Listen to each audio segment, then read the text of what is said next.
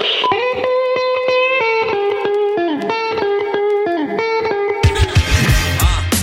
into the other's game. Two sisters, both curious and strange. A likely duo and they witty from the brain. It's the magic hour, Mercedes and Jay. This episode is brought to you by Wild Foods. Holy heck, Mercedes, have you tried their keto bar? So yummy, and only 2 grams of net carbs, and they're using real food to create their flavors, so no sugar alcohols and all of the protein and fat you need to fuel your low-carb lifestyle. Yes, I love it. Yep, and with natural ingredients like almond butter and collagen, it isn't just keto-friendly, it also adheres to the primary values of Wild Foods, where they believe real food is fundamental to human health. That fits right in with my health goals. And because we know how health conscious our Magic Mob is, Wild Foods is offering the Magic Hour listeners 12% off your entire order. Yep, 12% off. To sign up, go to wildfoods.co/discount/magic hour. That's magic with a J. Again, go to wildfoods.co/discount/magic hour to get your discount. Greetings, boys and babes. It's the Magic Hour, a place where we navigate through life's peaks and valleys with all the vulnerability and shamelessness we can muster. With the help of world-class guests from all walks of life, we uncover new truths and valuable tools for manifesting our highest potential. I'm your host, Mercedes Terrell, along with my partner in shine, Jade Bryce. Hey, you guys. As we are all well aware, we have an incredibly powerful movement happening that's asking us all to look more deeply at the separation and polarization we're experiencing amongst our fellow man, and specifically people of color. Note that we said movement, not moment, because this time things are different. This time you can feel the shit hitting the fan and the shift happening. But a lot of people feel overwhelmed with questions on how to help, how to explore if there's any racism in themselves, and how to talk to others about it. Mm-hmm. Yeah, I love that saying, feel the shit to feel the shift. Mm-hmm. And I know for me, I just want to make sure I'm part of this movement and helping that change come to fruition. But you're right, it's been decades of systemic racism, and it can be an overwhelming thought to try to pinpoint just how to deconstruct that, especially when, believe it or not, there are actually still people opposing that change from happening. Yes, that part is quite maddening. I know today's guest is going to help us understand our role in this and what really needs to happen. Yeah, Bell Hooks in her book All About Love explains that people who are willing to speak out against injustice are not smarter or kinder than their neighbors, but are willing to live the truth of their values. And that's one of the main goals of the show here, is to help us and our listeners live out the truth of our values. And if we believe in love as a value, then our work becomes confronting lovelessness in all of its forms and fighting for love. And I can't think of a time in our country's history where living the truth of our values and fighting for love hasn't been considered dangerous and radical. Brene Brown, I'm sure our listeners are familiar with by now. She posted about this and she said, I'm starting to wonder if Hooks' concepts of a quote unquote love ethic isn't one of the big variables that differentiates control, which is keeping it comfortable and palatable, and real change, reimagining and rebuilding the system. Something to think about there. Yeah. And as our guest today says, this isn't activism, this is humanitarianism. Please help me welcome Mehcad Brooks to the Magic Hour. Yay! Wow, that gave me goosebumps. Wow. Oh, me too. I would love for you to follow me around and just say that. Introduce you at every restaurant. You always introduce me. So tell us a little bit about your backstory, maybe hurdles that you faced from being a person of color, and now the emotional impact of watching white people wake up to racism. Wow, that's a compound. Layers there. Let's address those one at a time, if you would. Yeah. Which part first? Maybe a little bit of your backstory. Backstory: I'm 39 years old. I'm from Austin, Texas. Was born and raised there, but I kind of lived all over. I lived in as a kid. I lived in New York. I lived in California. I lived in Ohio, but mostly in Austin. Had a great childhood for the most part. Tough childhood in some ways, broken family, but yeah, there was a lot of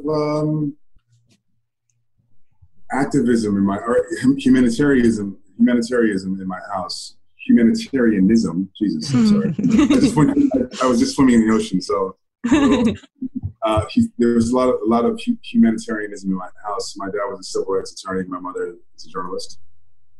Wow. So I grew up with the numbers. I grew up with the stories. I grew up with the experiences. I was 12 years old when I saw a man who was decapitated by white supremacists. Wow. His own neighbors. And my dad represented their family. We had white supremacists kill our dog when I was 13 because my dad was getting Confederate monuments taken down in Texas and trying to fight against having a Confederate Heroes Remembrance Day that Texas was having on Juneteenth. Oh my God. Yeah. So that's how I grew up. Went to an elementary school called Robert E. Lee Elementary, Wow. where I was indoctrinated with a song about how compassionate and kind and generous he was. And my brothers and I actually got in trouble because we wouldn't sing it.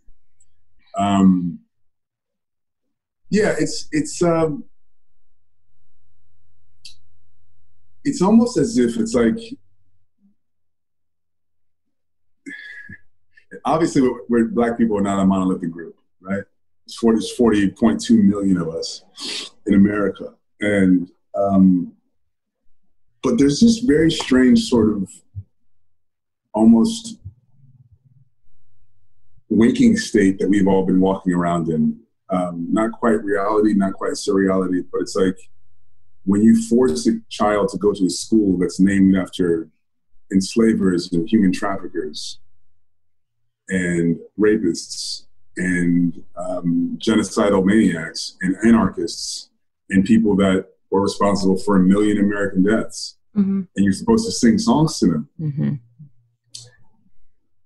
I don't know what history is going to call that. Yeah.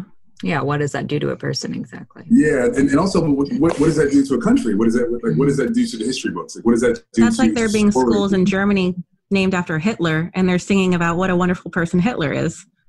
Absolutely. Like, there's really no difference. Like, I mean, like if you, there's examples of it everywhere. If you look at Mount Rushmore, that literally is overlooking the Pine Ridge Reservation for the Sioux people. Those men are the people responsible for committing genocide on their ancestors. And they have to wake up every day and look at a mountain of the men who wanted them dead staring at them. We have a lot of, and it's like, we don't have a lot of work to do. I think we have one thing to do, is dismantle white supremacy. Because that's not what the country, it's against the ideology of the country itself, right? If you look at like the Civil War, we never dictated terms to the losing side, right? We never said, hey, this is what you got to do because you lost, because you tried to overthrow the government, and you gotta pay something for that. We just gave them their guns and their lands back and said, figure out a way to enslave these people legally. And they did. Through mass incarceration, through something called the Black Codes, which became the Jim Crow laws, which means that, I don't know if you guys are aware of this, but in 1865, General William Sherman issued Special Field Order Number 15, which was a land reservation approved by Abraham Lincoln for freed slaves, for Black Americans. So we had a reservation that went from Charleston, South Carolina, down to the middle of Florida, and 30 miles inland. So like, this is really valuable land. And the land was given to till and to work for the Black Americans until they could buy it themselves. And that lasted for 2 years. And in the Union Army, the American Army came and removed those people forcefully and put them in concentration camps. And for the next 5 years, about 200,000 Black Americans died in those concentration camps. And so we cover that history up. Yeah. It's really fucking disgusting.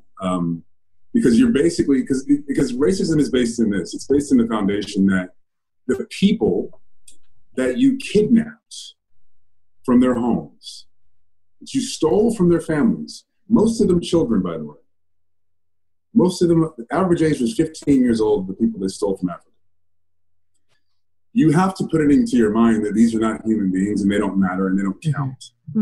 If that's what racism is predicated on, is that my ancestors were not human and they're not worth a second look. they're not worth a second look that they were put in the concentration camps. They're not worth a second look that they were raped at will or kidnapped at will or murdered at will based on a myth and a lie in the industrialization of commerce.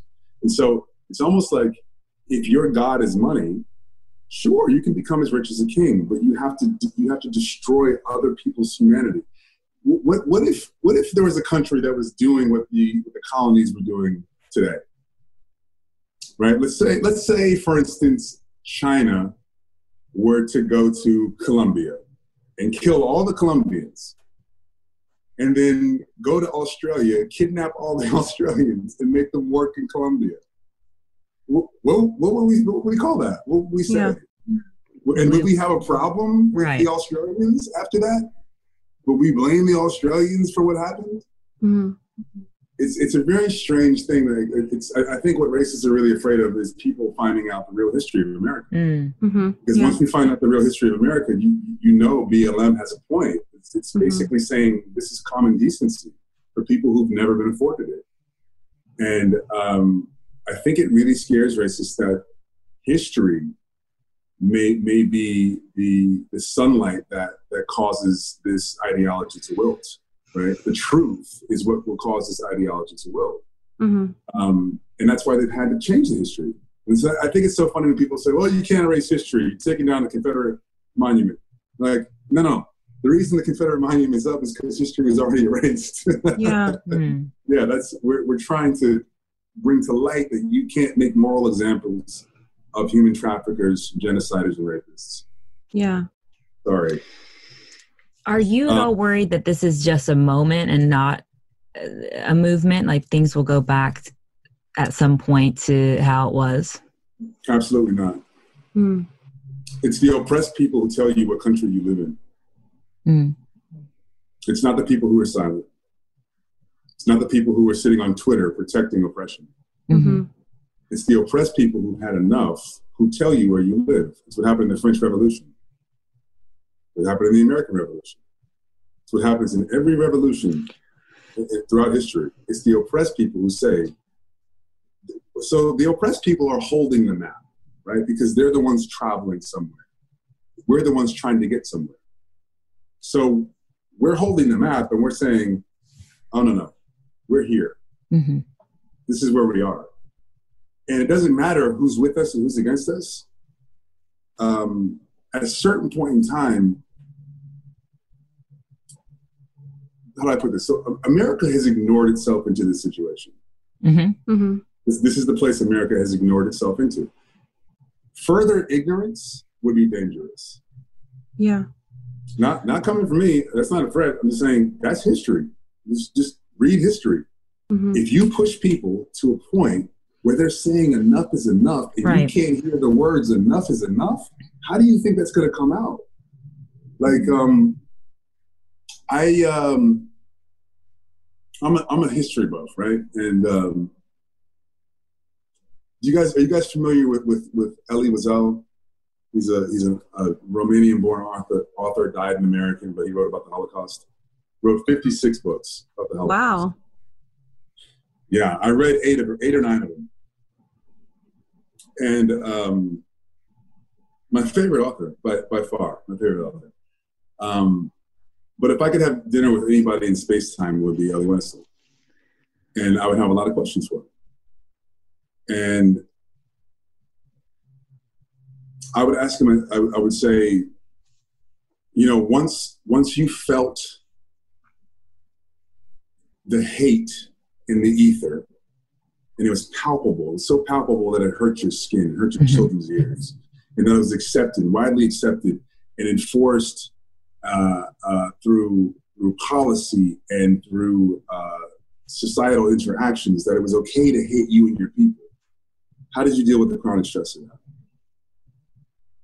And then when they ghettoized you, and they locked you into areas that were easily closed off, and the water supply was easily controlled, and the population density increased. And we know, sociologically speaking, with population density increasing, we know that quality of life goes down, crime goes up, health goes down. We know all that, but they blamed you for it. How did you deal with the chronic stress of that? When they blamed you for everything in society and they scapegoated you and your voice was muted. So when you were yelling and screaming and saying, this is horrible, this has to stop, enough is enough, and nobody heard you because your voice was so muted, how did you deal with the chronic stress of that? When you came out of your house and you were hanging out in the street, boys will be boys, and, you were 12, 13 years old, and there's no place to go in the ghetto. There's no parks, so you're hanging out in the street. And the Romanian people, the German people will walk by and they say, oh, the Jews. Mm-hmm. How did you deal with the disrespect of that? When you came out your house and you saw people you knew laying dead in the street in a pool of their own blood, having been publicly executed in broad daylight, in their own neighborhoods, in front of people. Why? To make an example? And you knew that this person didn't do anything. Mm-hmm. But the Gestapo brings up what they did 4 years ago, or 2 years ago, or 6 months ago, but nothing that day. Yeah. How did you deal with the chronic stress of knowing that you could be next? Mm-hmm. Yeah, and of course, there's this comparison I'm about to make is not at all the same, but just for us and our listeners to gain a perspective on a minute level. Right now, there's a phrase being thrown around in the midst of COVID and the pandemic with COVID called caution fatigue, where because of the outbreak here, everybody's been on higher alert than they've ever been, and for now a sustained 4 months or so since we've been in this kind of lockdown era, and that people are seeing just from that small, in comparison to what you're talking about here, extra release of cortisol, extra stressors that we're having because of what's going on here, and all of the, fearful thoughts that come with it. We're seeing all of us as a culture have to respond to that again, which in a way is divine timing, because that's one of the only reasons why everyone got so heated about George Floyd is because everyone had been pre-stressed. Mm-hmm. Yeah, where we had to look at this. Do you agree? I would say that there's a lot of truth to that, but I would also say a small caveat. Yeah. I think what happened was a lot of our white family in America got something that I call COVID compassion. Mm. So Mother Earth wants us to stop disrespecting her. Yeah. But we can't do that until we stop disrespecting each other. Mm-hmm. Yeah. Racism puts us in a perpetual state of existence in conflict. That means that we can't come together and cooperate on anything. Black people can't care about COVID. You can't care about the environment. You can't care about anything. You're just trying to survive. Totally. If someone like Elijah McClain's walking down the street and you can die, yeah, we can't give a shit about any of that stuff. No, you're in the survival mindset right now. It's not about getting deeper at this point. Not even right now. We're always your whole life, right? Our entire lives are fight or flight. So what I'm saying is I think that a lot of people who are not in this chronic stress, in this fight or flight state, they experienced it for 2 months. Mm-hmm. Yeah. Mm-hmm. And then all of a sudden they realized that Black people experience this 12 months a year. Mm-hmm. Yeah. And they were like, wait, hold on. We can't. Now that I know what this feels like. Right, for a moment. Because when you hear it, you can go, oh, when you see it, you go, oh, that's fucking horrible. Oh my God, we got to do something. And then you're like, what do you want for dinner? Right. But your life goes on. Mm-hmm. Yeah, and you're like, okay, man, George Floyd, I'm like, what are you guys doing this for you? But when you feel it, mm-hmm. when you feel the constant, like when you're sitting at home, you're going, I'm safer inside. If I go outside, I might die for no reason. I don't trust the government. I don't trust what anybody's telling me. That's how we always feel. Right. Yeah. 24 hours a day. That's 7 days a week. Yeah. So when you say, is this going to fizzle out? No. It's not, because we don't have another option. Like, we are at the end of, America has pushed Black people to a cliff and told us to build our dreams there. What happens to the dream? It either falls off that cliff or it falls on top of the people who are pushing you. but we're not going to let it crush us. It's just not going to, we can't. Like, you know, crippling oppression doesn't lead to a dinner party. Yeah. And that reminds me that I loved the way that you described and broke down privilege. Can you share some of that with our listeners? Sure. Privilege is a human experience. So it's your human condition. It's a state of being. So I was born into male privilege, right? However, I don't have racial privilege. So I can look at, so if somebody comes to me and says toxic masculinity, that's a non-starter, right? Now, I think I'm not going to mansplain what they mean, but I will say this. What I think a better way to approach that is that, Mehcad, perhaps you haven't looked at how much power you actually have as a man in this country, and you can help change things for women and have more compassion for their experiences, for their stories, and how they're underappreciated and undervalued in our society. Yeah, creating an invitation instead of blaming. I can hear that. I can hear that, and I can do something about that. And I received that invitation in an indirect way through my mother about 5 years ago. And so I think when you approach the conversation of privilege to people, most people approach that conversation from an angry standpoint or a disappointed standpoint or a hurt standpoint. Defensive, Well, I think when people approach it, they're the person who's bringing it up, they're angry for sure. Because they don't have it. They don't have privilege.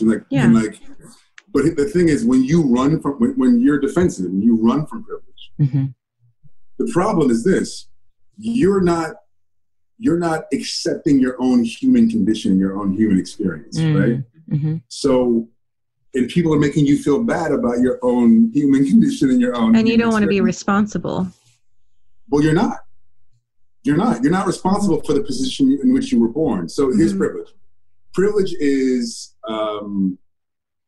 that person's ancestors, some of them good people, some of them bad people, set up a system in which benefited unfairly and disproportionately benefited their descendants. That's all it is. That's what it is. It's the condition in which you were born into. Nobody's at blame for that.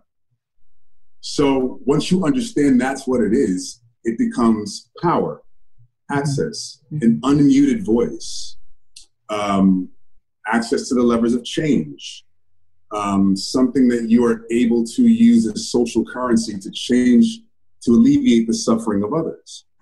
So I'm coining this term positive privilege, which is people understanding their own power. And I think that's what I meant by responsibility. Yeah. And I think what happens is this, and let's break down responsibility, because really it's two words. It's your response ability. It's your ability to respond to anything that's put before you. So if privilege is put before you, the human condition of being privileged is put before you, what is your ability to respond to that? Knowing that because of your privilege, because of the system you were born into, it is unfairly disadvantaged other people. It chips away at their safety and security and quality of life, right? And their mental health.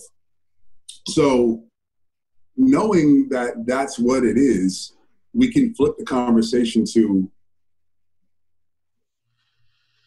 believe the fact that you have that much power.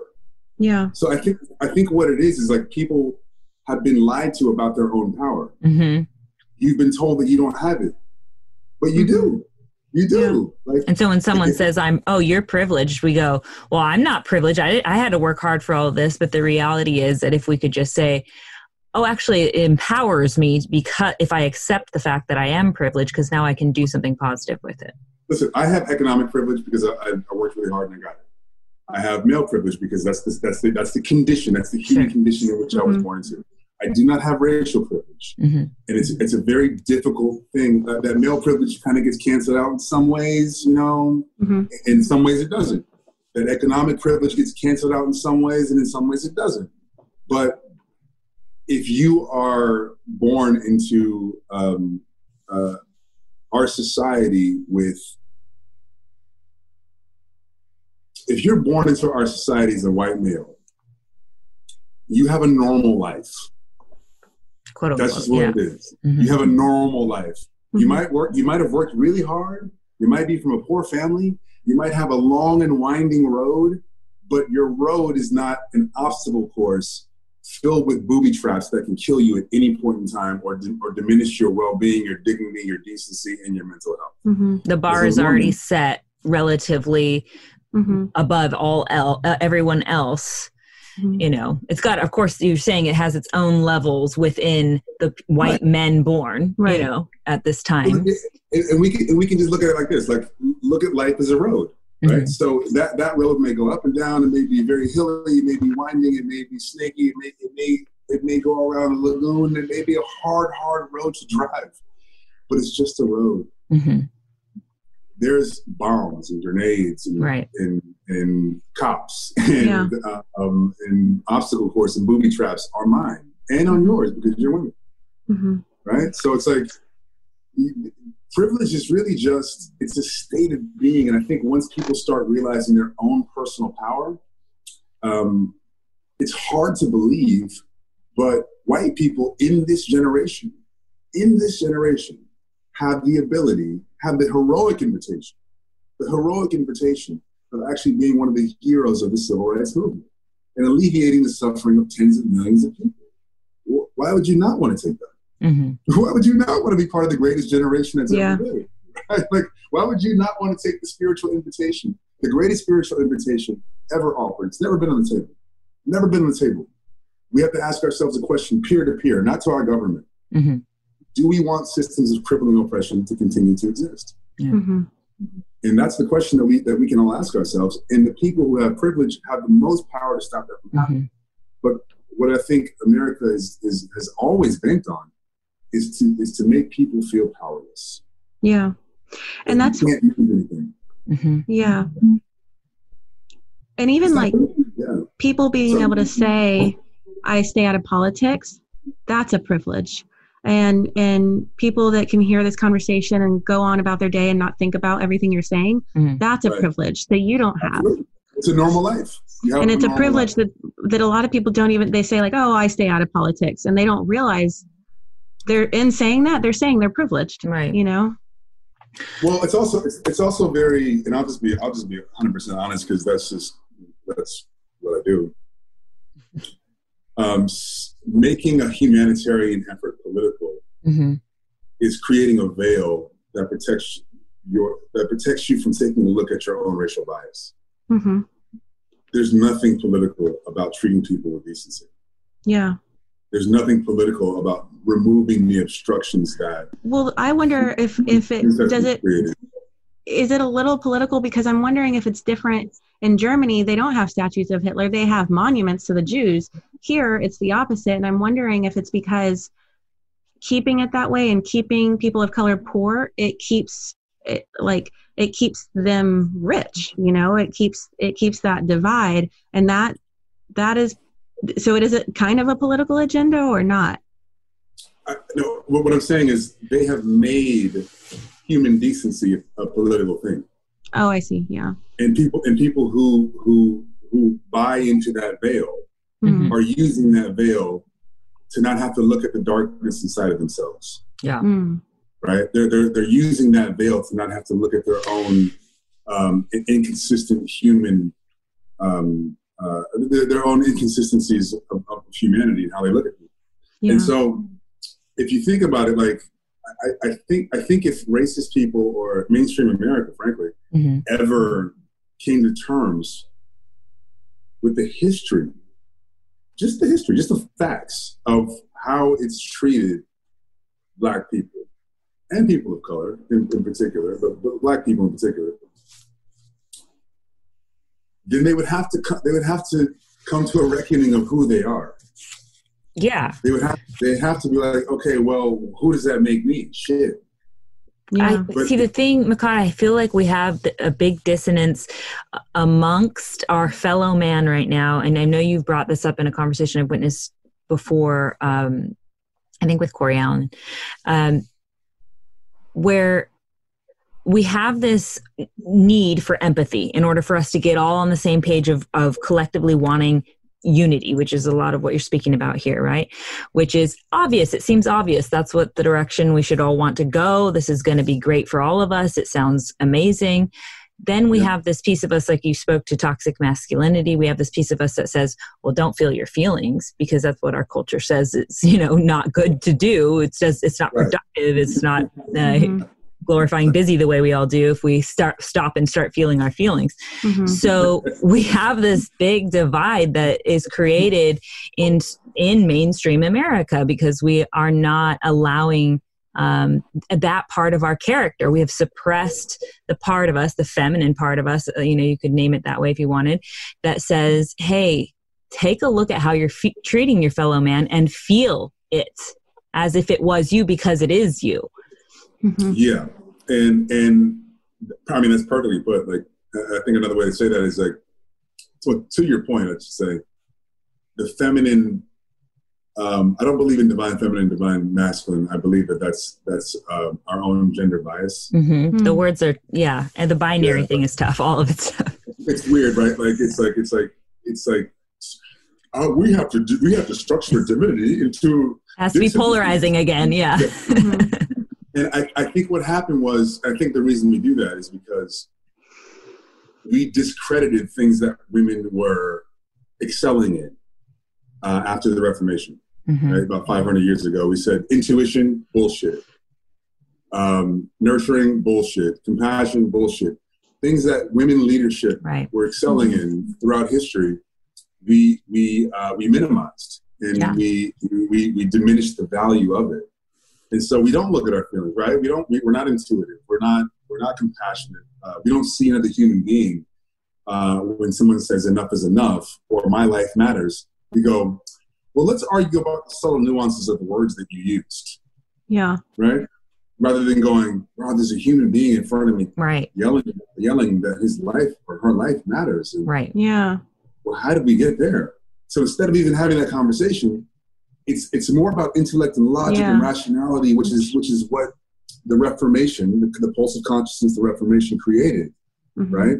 And started to value as the metric of macho is. I mean, it's like enoughness. It's like, okay, well, that's the level you have. That's a standard. Of human value, right? And so we didn't value a lot of the things that the feminine nature had pursued, and we devalued those things so that they wouldn't have a place in society. But I strongly believe COVID is trying to balance that out. Right? Like, I strongly believe Mother Earth wants that to be balanced out. She wants more intuition. She's a mother. She wants intuition to be valued like intellect, as it should be. Absolutely should be. 100%. It is. It's balancing. I mean, it's intellect's balancing other. I mean, it's necessary to have both. There's. I mean, we could dive so much deeper into that. And what else came up for me while we were discussing how to help people understand the plight here. And I don't even know if that's the right word, but the way that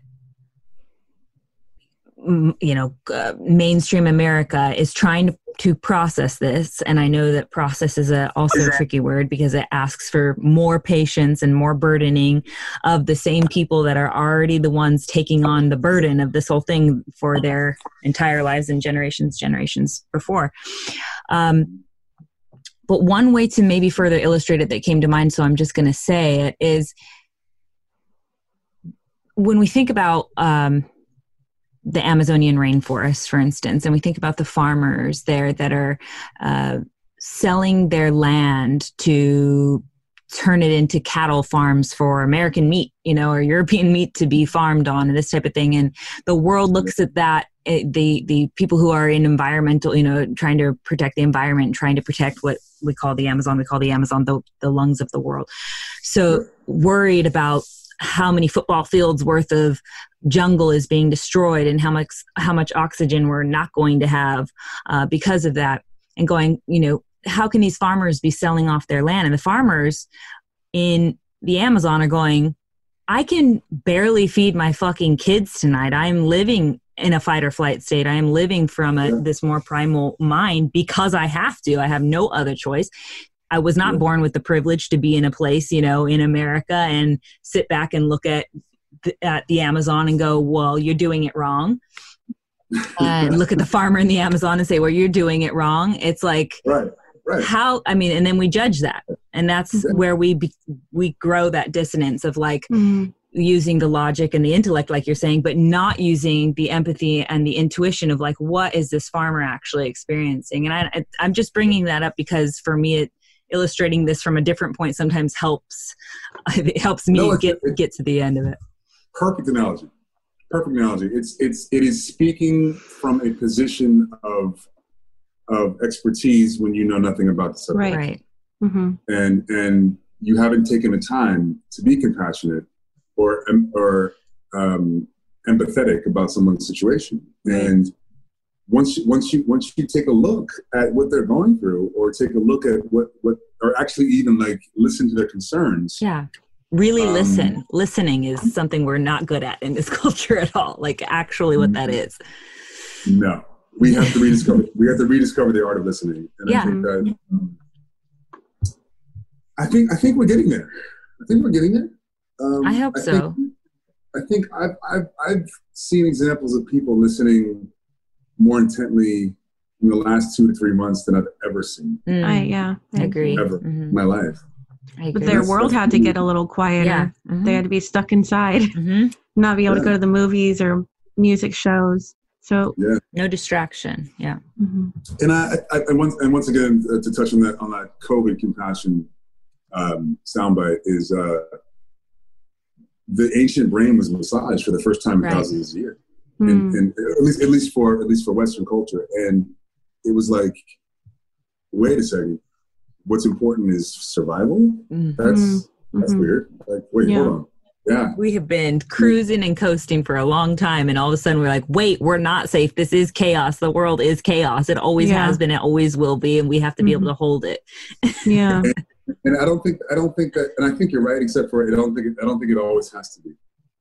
So there's a Sanskrit phrase called Sat Chit Ananda, right? And Sanskrit's a prayer. So you say, when you pray, you say things in the order in which they should be accomplished.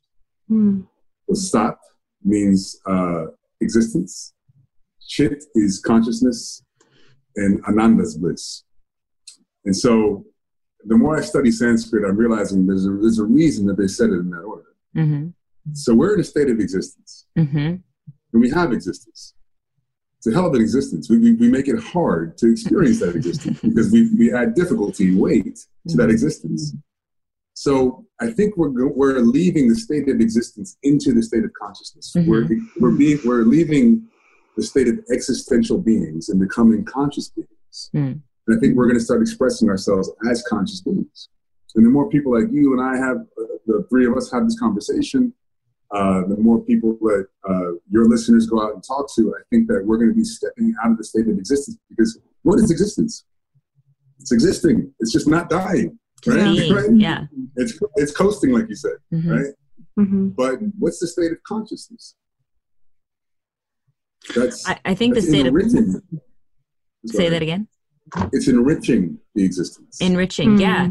And I think to speak to your point about the suffering that comes with existence, the suffering to me is the way we alchemize getting to consciousness, or that's how it's been experienced in my life, is like, and now I can even recognize, like, I'm in this deep suffering. I'm like, all right, girl, let's go all the way in, because I know now that at the other side of it, if I don't resist it as much, I have more grace and ease getting through it, but I still suffer, and I still have to suffer, it feels like, to get to the other side. And then you grow. It's the same thing. It's the same thing with the sociological body consciousness, right? It's the same thing with the collective consciousness. Yeah. Like the collective consciousness wants to heal from the last 500 years of hatred and bigotry, vitriol. It wants to heal from that. It had a traumatic intervention that was called the industrialization of commerce, or the transatlantic slave trade. That wasn't good for the collective consciousness. That was horrible for it. That was a really damaging time for it. And I like to think it's part of its adolescence, right? like to think that human beings are going to be here for a very, very long time. But that's up to us. Right. It's up to us. And so I think that we're getting to a place where in the adulthood of our collective consciousness, like this, we can't do this. We have to step out of the state of being existential beings into the state of conscious beings. And then that will lead us, I think a few centuries from now, maybe a millennia from now, into blissful beings. And like that's what we have to do, for not just for our children, but for, I don't know how people can't look at their descendants and just feel an overwhelming sense of love for them. Right? The people who are going to be here 400 years from now. They're only here because we did this right. Right. You know what I mean? Because if we don't do this right, there's not going to be anything left. You're talking, though, from a place of an amount of consciousness that ever even has a glimpse of seeing what our descendants might look like, ever seeing that there is a possibility for that. I think many people, the majority of us are living from a much more finite future, within our lifespan, really. And you're also talking, I know, just from listening to other talks of yours, not really from a place of linear time. You're talking from a different place, which is, something I do think the paradigm shift you're talking about of consciousness and coming to or back to a more collective state of consciousness, I think is when we sit with the truth, when we really dig down deep and decide who we are and what we are, and we get to the bottom of the existential questions, and it's not even, of course, ever answering the existential question, but getting to the best question we can make, right? Yeah. When we get there, we then feel the kind of epiphany that you're talking about of like, oh shit, like my existence is critical for all generations to come. It's critical for all the generations that were before me, because it was their hope that I would be where I am and transforming and transmuting and becoming this other thing. So holding all that is the bliss, that you're talking about. How do we get people to have that moment of momentary bliss? Because you only need a couple moments, in your lifetime really to hold on to and inspire you to do your life's purpose, your life's mission, and serve others. Outside of psychedelics. Yeah. I mean, we could talk about that too, but not everybody's willing to do that. Yeah. Yeah. And I understand. And I'm of both schools of thought. Like, I think that psychedelics are a cheat code, right? And I love cheat codes. Great. I'm all for the cheat codes. However, not everybody's going to play the game with cheat codes. Right. Yeah. So people who aren't playing the game with cheat codes, I think that they have to rediscover the art of doing nothing. Presence. It's presence. And when you sit in silence, you connect to the center of your center. Doesn't matter what you thought 5 minutes ago, doesn't matter what you thought about your life, doesn't matter what ideas and games and veils that you have been engaged in or that you're seeing through. There's just this presence of gravity and love and structure that's at the center of your center. It's 14.5 billion years of divine evolution running through the center of your center. And you know what's moral. You know what feels right. Right. That is the truth at the end. You know it. Yeah. There's this very, very simple truth that the foundation. So I truly believe that when we decided to come back into these bodies and cultivate this planet, we agreed that it would be founded in love. The foundation had to be love.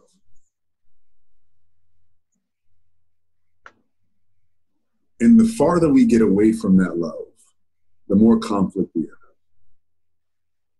The more we fight ourselves, the more we don't know who we are, the more we have bad people in our lives, the more we attract the wrong people in relationships, the more we physically fight each other, the more we oppress each other, the more we go to war with each other. It happens on a macro scale, on a micro scale. So like, I think that just centering yourself and finding that universal gravitational system of love. So I believe gravity and love are the same thing. Like, what else attracts something throughout the universe and holds it? What is this metaphysical sort of multi-dimensional power that's able to pull something and hold it? What's that called in your normal life? When you pull something to you and it's just there. You're attracted to it, right? And it's attracted to you. That's love. Yeah. So the force of gravity to me is love. It's what holds the universe together. And so once you really get in touch with the center of your center, and that is a thin piece of gravity that is running through the body. You feel the love from the universe stabilizing you on the planet, stabilizing you on this ball throughout space and time. And there's a lot of the more you sit in silence, the more you sit in presence, there's so much information that comes back to you that we intuition, empathy, all these things that we've overlooked. And it's just the simplest answer. It's just that the three of us on this call are just different expressions of the same thing. Yeah. That's what we are.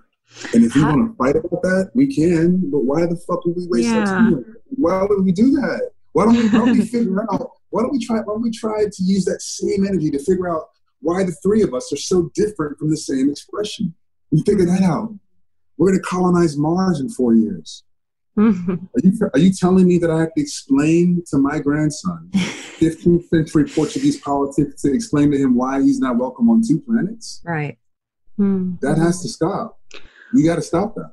Yeah. What words do you have for those who they do feel all this in their center and they know that this is a humanitarian crisis, but they're so scared to say something wrong, or they don't feel like they have anything good enough to say to enlighten anybody on it, that they're just staying silent? I would say that they don't understand that it's a humanitarian crisis. That's good.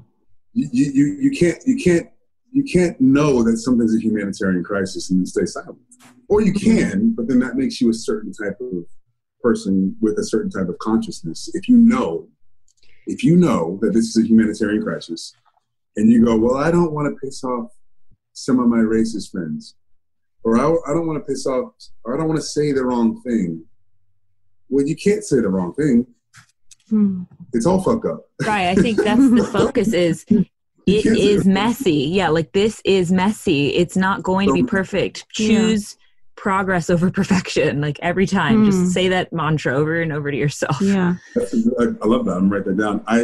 So I'm starting a podcast, and I love for you guys to do it. Awesome. My first guest,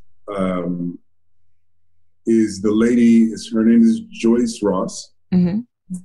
She is the Auschwitz survivor who showed up to the BLM protests outside of Chicago. Cool. Wow. And I asked her, I said, why did you show up to the BLM protests? You're 97 years old, right? Like, I hope I'm out, like, moving. Right? Like, wow, way to go, Miss Joyce. Yeah. And I asked her, and I said, what compelled you to get up out of your living room and go? And she said, well, when I saw that knee on Mr. Floyd's neck, I knew that they were back. That's what they did to us. And I said, wow. And then we had a 35-minute conversation. And then towards the end of the conversation, I asked the question. I said, do you think, and this is all going to be the podcast, do you think that if the good Polish people, she's Polish, good Polish people and the good German people, if they had taken a stand, they had done something, said something, she goes, it never would have happened. She goes, people just kind of went on with their lives, not really knowing what to do. She's like, and that's what scares me now. Yeah. She goes, this can never happen again. And it wasn't me making the comparison. I saw her at the BLM rally and I started crying because I had made the comparisons in my own head, but like, in this country, you're not really allowed to do that publicly, right? Because I think all ethnicities have trouble communicating an atrocity that's specifically happening to them across ethnic lines, right? we have trouble communicating things that specifically happen to ethnic groups across ethnic lines, period. Mm-hmm. But in particular, things that aren't happening to other people. Right. Right. It's very hard to describe that and how bad that is to other people. And, you know, Native American people have the word genocide. And Armenian brothers and sisters have the word genocide. And our Jewish brothers and sisters have a couple words, Holocaust and anti-Semitism. And, you know, there's when your atrocity is that bad, right, you have a word. It's labeled. I think the problem that Black America has is that we don't have a word yet. But it's time for the global community to acknowledge that we deserve a word. Yeah. We deserve a word. That's how bad it's been. Because it acknowledges it. Yeah. Mm-hmm. Yeah. That's how, and it protects you. It protects you from it. Like, so it's a flag. Sorry, it's a sword, it's a shield, and it's a flag, right? It's a sword that you can use against somebody and go, you're a racial oppression denier. So I don't have to fucking listen to you. What else do you deny throughout history? Mm-hmm. You have a word that you want to use for it? There's a word that came out of a think tank about a month ago called knee-neck. A knee-neck. Yeah. Someone who knee-neck. So it's very visual. Yeah, and it's like it makes total sense. And it's not actually new. And there's something really disgusting and vile and sick about the infatuation that white supremacy has with Blackness. Right? There's something there, like cutting off the breath, cutting off the oxygen, cutting off the voice, cutting off the blood to the brain. There's something there about that. And the knee necking actually comes from the Roman Empire. It's like the Roman legionnaires would kneel on the slaves' necks. And it happened again in Viking culture. It happened again in English culture, and it happened again in Nazi culture. It's happening again now, and it really is time for the world to acknowledge that we need a word. So when you tell me, or you ask me, am I afraid that this will be this movement will fizzle out? No, I'm afraid of other things. I'm afraid of where this crippling oppression will lead in 10 years. You know, I've done the math. You got 4 or 5 options, and only 2 of those are peaceful. And one of those is making sure that another one doesn't happen. Right. And that's why this won't fizzle out, because their options are no good for nobody. Right. And on that, you know, we spoke on those who are being silent. Those who do want to be a hero in this story, what are their action steps? Well, one is becoming part of your human community. Seeing the person who doesn't look like you, who has a different experience than you. So here's the thing. If you don't believe people who are out in the street crying, laying on the ground, saying, I can't breathe, saying enough is enough, yelling from the top of their lungs, if you can't hear their ancestors screaming through their skin, if you can't hear their voices, well, racial oppression deniers never do that. People who want to protect oppression never hear the voices of the oppressed, do that? Throughout history. So you have to ask yourself, how do we bring them around? You have to ask yourself who you are. There's one race. There's 2 tribes. There's people who want to end oppression, and there's people who want to protect it. If you don't believe that oppression is happening, you are protecting it. Right. The conversation's over. Discussion's over. We're not going to discuss whether it's happening or not. That's a ploy. That's a tactic. That's a tactic of psychological warfare that's been used throughout time to diminish the voice of the person being oppressed. And it's really like a logical fallacy. It's looping. It's not, we're not getting anywhere there. It's gaslighting. It's gaslighting. It's like so let's just break it down in the most simple way possible. George Floyd was publicly executed in his own neighborhood. He was not murdered. He was pulled from the car, put in front of the vehicle and kneeled on by 4 guys, 4 big men. And one had his knee on his neck, and we saw the whole thing. We don't have to get into it. Mm-hmm. But broad daylight, wasn't resisting arrest, nothing. Broad daylight, almost so nonchalantly that it looked like the murderer felt like, the executioner felt like, well, you got to put these animals out of their misery. Right? Dehumanizing a person in such a way where I can publicly execute them with a smile on my face, my hand in my pocket, and dig my knee into his neck. And then the country has a conversation about if that matters. That is where we are. So when you see that happening, and more so, more distressing, when you see the conversation, the debate that happens after that, if that matters, we're in a new place. So that is my question.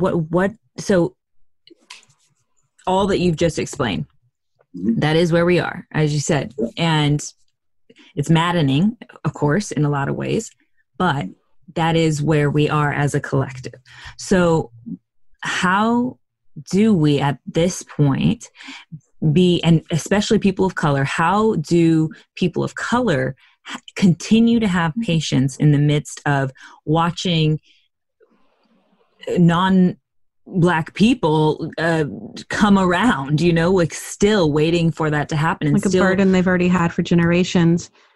It's like, okay, well, great. We're having the conversation now, but it's like, why are we even having, it's frustrating. Like, why are we even having that part of the conversation that we already know is completely spelled out, and we should be moving on to the part of how we resolve this thing, but we're still stuck here. And it's like, how much patience do we give to this?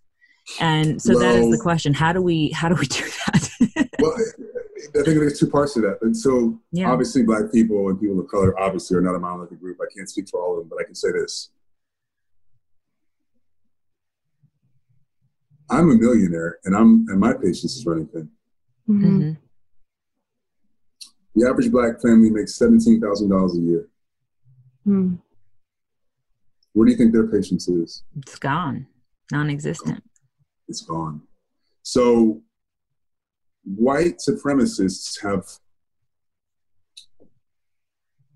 unleashed their psychopaths on Black people for over 400 years. And most of white America, and most of America, period, no matter what color you are, has pretty much ignored that. In large part, not completely, but in large part. And the Black world has never hit back. We've had patience. We've had compassion. We've had forgiveness, transcendent compassion, transcendent forgiveness. It's been transcendent. We've had these dumb conversations time in and time again for decades, for centuries. We've been saying this is a humanitarian crisis for over a century. We've been saying that. Yeah, without a choice. And no one listens because our voices are so muted.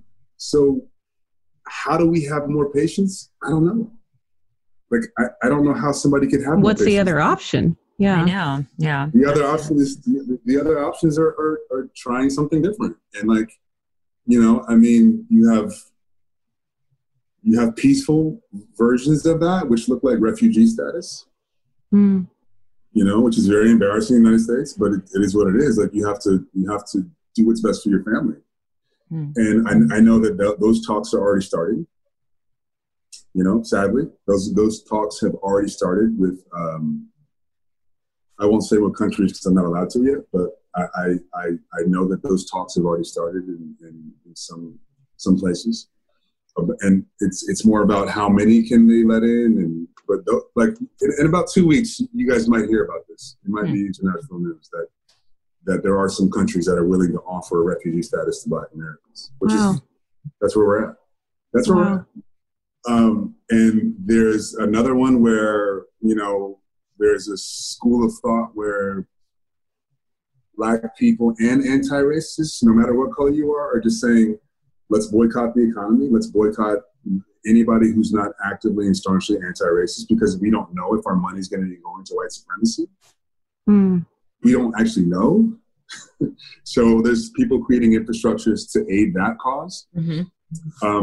But I think the patience is, I don't think there is anymore. I have transcendent patience. My family has transcendent patience, but my mom's at the point now where she wants to leave America. Right. You know, I have family members. Listen, look, my family. My great grandfather was killed by the NYPD. Sorry, let me start at the beginning. My great grandmother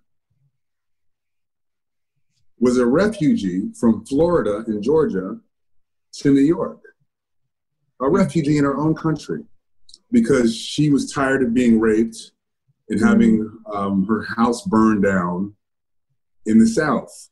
And she came from a Native American reservation. So she hitchhiked and walked to Harlem in 1950. Wow. She got there, she married a man, half Irish, half Black man, who was eventually killed by the police, leaving her with 7 children. Wow. And 2 of her children were killed by the police. And then another one of her children was killed by a white mob. And her sister had her fetus cut from her body at a party as an entertainment. God. So when you talk about patience, we've had it. We've had patience. We were chandeliers at parties where they would hang us at parties and stick candles inside of us. If we were sick, I mean, when you find out the history of what America has done and allowed to happen to my family and to people who look like me, it's almost like you're astounded by the patience. You're astounded by the forgiveness. Yeah. It almost looks like we look weak, right? But it's that we knew that there have been so many massacres. There's been so many massacres that just people don't talk about. There was 300 people killed in one day in Tulsa in 1921. There was 1,000 Black people killed in the summer of 1919. 32 white terrorist attacks. There was over 100 people killed in one day in Rosewood. And every single time that we've had Black communities that have done well and self-aggrandized, white supremacists have bombed them, literally bombed them, sometimes from the air in airplanes. 1921, they used airplanes to bomb Tulsa because they didn't like the fact that there was well-to-do Black people there. This is real. This has happened to us time in and time out.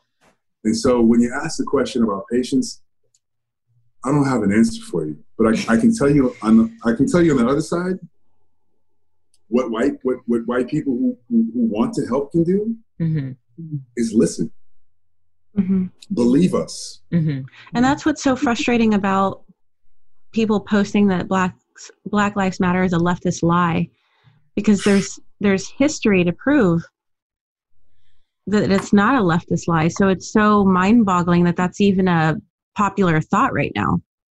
Well, it's once again what it does is it allows it relinquishes them of any responsibility of having to look at their own racial bias. It's the easy way out, right? It's the easy way out of saying, here's the thing. The multidimensional experience of being Black in America is that you love your country. Somehow you still love this country. Right. But you also fucking hate it. Like, for what it's done to you, what it continues to do to you, how it treats you, how it doesn't believe you, how it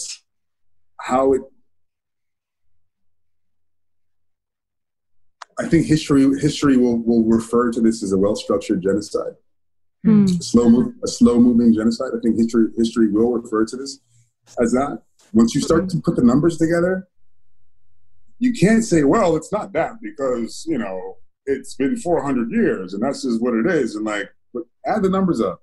Tell the families that. Tell the families that lost the breadwinner of tell my family that lost the breadwinner in the 1930s because he got arrested for driving and then they killed him. Mm-hmm. So you have to start thinking about like how the abusive relationship America has had with Black people, and that has to be repaired. And I think that people who are saying, "Oh, this is a leftist lie," and this and that, just don't want to admit that there needs to be repair. This has to be repaired. So you can't move forward as a country unless you repair the past. Right. Yeah, and it's the same thing. It's one and the same.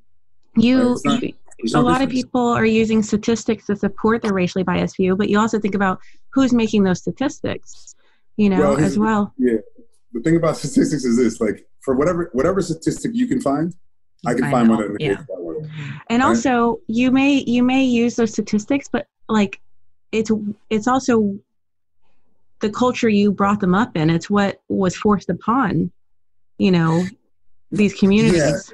Yeah. So when people show me these statistics, I go, yes, that's the problem. Mm-hmm. Yes, that what you just brought up, that's the problem.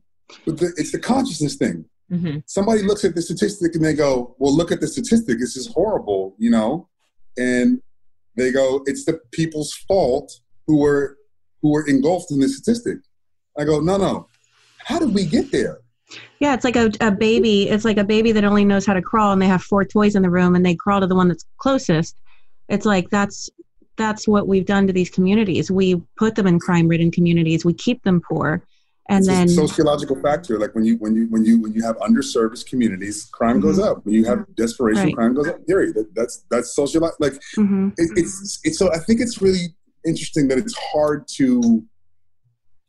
for America sometimes to how do I put this? It's hard for America sometimes to attribute human behavior to Black people. Like you throw people in a situation where they can't get out, you redline them so they can't get out of the hood. They're stuck in a situation where they're severely oppressed and suppressed and their voices are muted. And then so what happens? They feel desperate. Right. And so crime goes up. Quality of life goes down. Life expectancy goes down. These are sociological factors. These are human factors. Product of their surrounding, yeah. Right. This happens to every group of people that you put into that situation. Right. Mm-hmm. So it's almost as if it's such a racist trope to use numbers and statistics without looking at the historical factors that got you to those statistics. And it's a level of consciousness. It's like you're looking at the same chart and graph and you're saying it's the people, it's their fault, but you're acting as if that life wasn't that chart and graph. Kind of what Candace Owen was saying too, which makes it also fuels people's racial bias and agenda because they're able to say, well, she's a person of color. But the people who I love this question. The people who use Candace Owens as their response are ignoring the other 40 million voices. Right. Yeah. Just because it's like the same thing. And if you're going to listen to Candace Owens and say, like, maybe she's educated and you're educating yourself, then you've also got to read books like White Fragility. Like, you can't just educate yourself on that side and then choose to not hear the other side. Right. And, well, I mean, here's the thing. Let's be honest about Candace Owens. That's not even a side. She's making shit up. She's half of the numbers that she's talking about are made up. They're just made up. She just made them up. Like, she can't, like, I had a friend who interviewed the other day asking her where she got her numbers from. She couldn't say it. So it's like, she's just making shit up. And that's what most people are doing when they're talking about statistics. Once again, when you're talking about statistics, who paid for the research? Right. Who does it benefit? Right. Mm-hmm. And whatever statistic you can find, I can likely find another statistic that's so particular that it can negate your statistic. Mm-hmm. The question I ask people is this: when you show me a chart and graph, why do you blame the people that are affected by the chart and graph rather than all the historical factors that led up to that chart and graph being true? Even if it's, let's say it's true. Let's say those horrible numbers are true. Some of them are, and some of them not. What led up to what are the historical factors that led up to that chart and graph being an issue? And like, if you're looking at a chart and graph in a vacuum, okay. Yeah, it's just cherry picking, and you don't have a point, right? Yeah, there's all kinds of holes in that logic, and I don't even like using the word logic because again, it needs to be balanced with the intuition and consciousness. So just history. Well, I want to explore what we've discussed really thus far about how we go about helping people get to a place on their journey, and coming back to the patience piece of being patient enough with someone who isn't, very far maybe on this journey and who has got a lot of road to cover ahead of them. How do we set the stage for that to happen better? How have you, since you've been now having a lot of conversations about this in recent time, especially publicly, how have you gone about inviting the public who's willing to actually listen to come along instead of creating more of that dissonance that happens whenever we, dig and our doing boots the good down. guy, bad guy. Yeah. Like my stepbrother does not believe in privilege. And if I get angry at him and just, make him the bad guy because he doesn't see what's really happening, he's not, what change is that going to happen or cause? Well, I mean, I think one of the things that, so the question is mostly about how do we get people who are. I really want to know from you, on a personal level, how have you noticed yourself evolving in the way that you're able to, like we started this conversation out with, invite people to come to this realization and maybe on not their own? Dehumanizing the people who aren't realizing it, Right. Well, that's part of the process probably. But what has been your experience in that part of the journey of like getting people to come over with their own growth and consciousness, as opposed to using force to, push people and then they dig deeper into their boots of bias? This is the end of part 1. Tune in next week for part 2. We'll see you there. It's the magic hour, Mercedes and Jay.